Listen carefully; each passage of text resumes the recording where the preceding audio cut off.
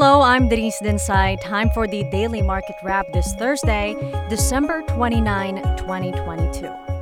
Major stock indices in the region, bloody red, tracking Wall Street's plunge overnight and amid the continued rise in COVID cases in China. At the Philippine Stock Exchange, the main index ended the last trading day of the year practically unchanged after wavering between gains and losses. The PSE index settled at 6566, nearly 8% lower than last year's closing level of 7122. Royce Aguilar of First Metro Securities says 2022 was an eventful year for the market.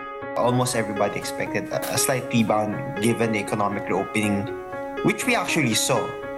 But the problem was there was a lot of events such as the invasion of Russia and Ukraine that prompted higher inflation, which resulted to a more aggressive central bank, which resulted to a stronger dollar, hence peso depreciating. Hence, the market is down by around 7.8% this 2022. The most actively traded stocks are SM Prime Holdings, Ayala Land, and PLDT. Value turnover was a little over 6 billion pesos. Aguilar expects sharp rallies in the first half of next year, citing strong corporate earnings. Sales are there, household spending is there, right? So those were some of the highlights that we saw last year. So that goes to show that there's a light at the end of this tunnel, definitely, in terms of where the market can go. Next year is not necessarily a smooth sailing ride, but rather a year for stock picking.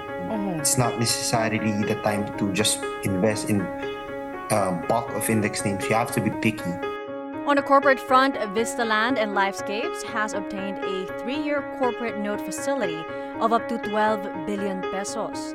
The proceeds of the facility will be used to refinance existing or maturing obligations of the group and for other general corporate purposes. And that is it for today's Market Edge. Don't forget to hit the follow button for the latest market action in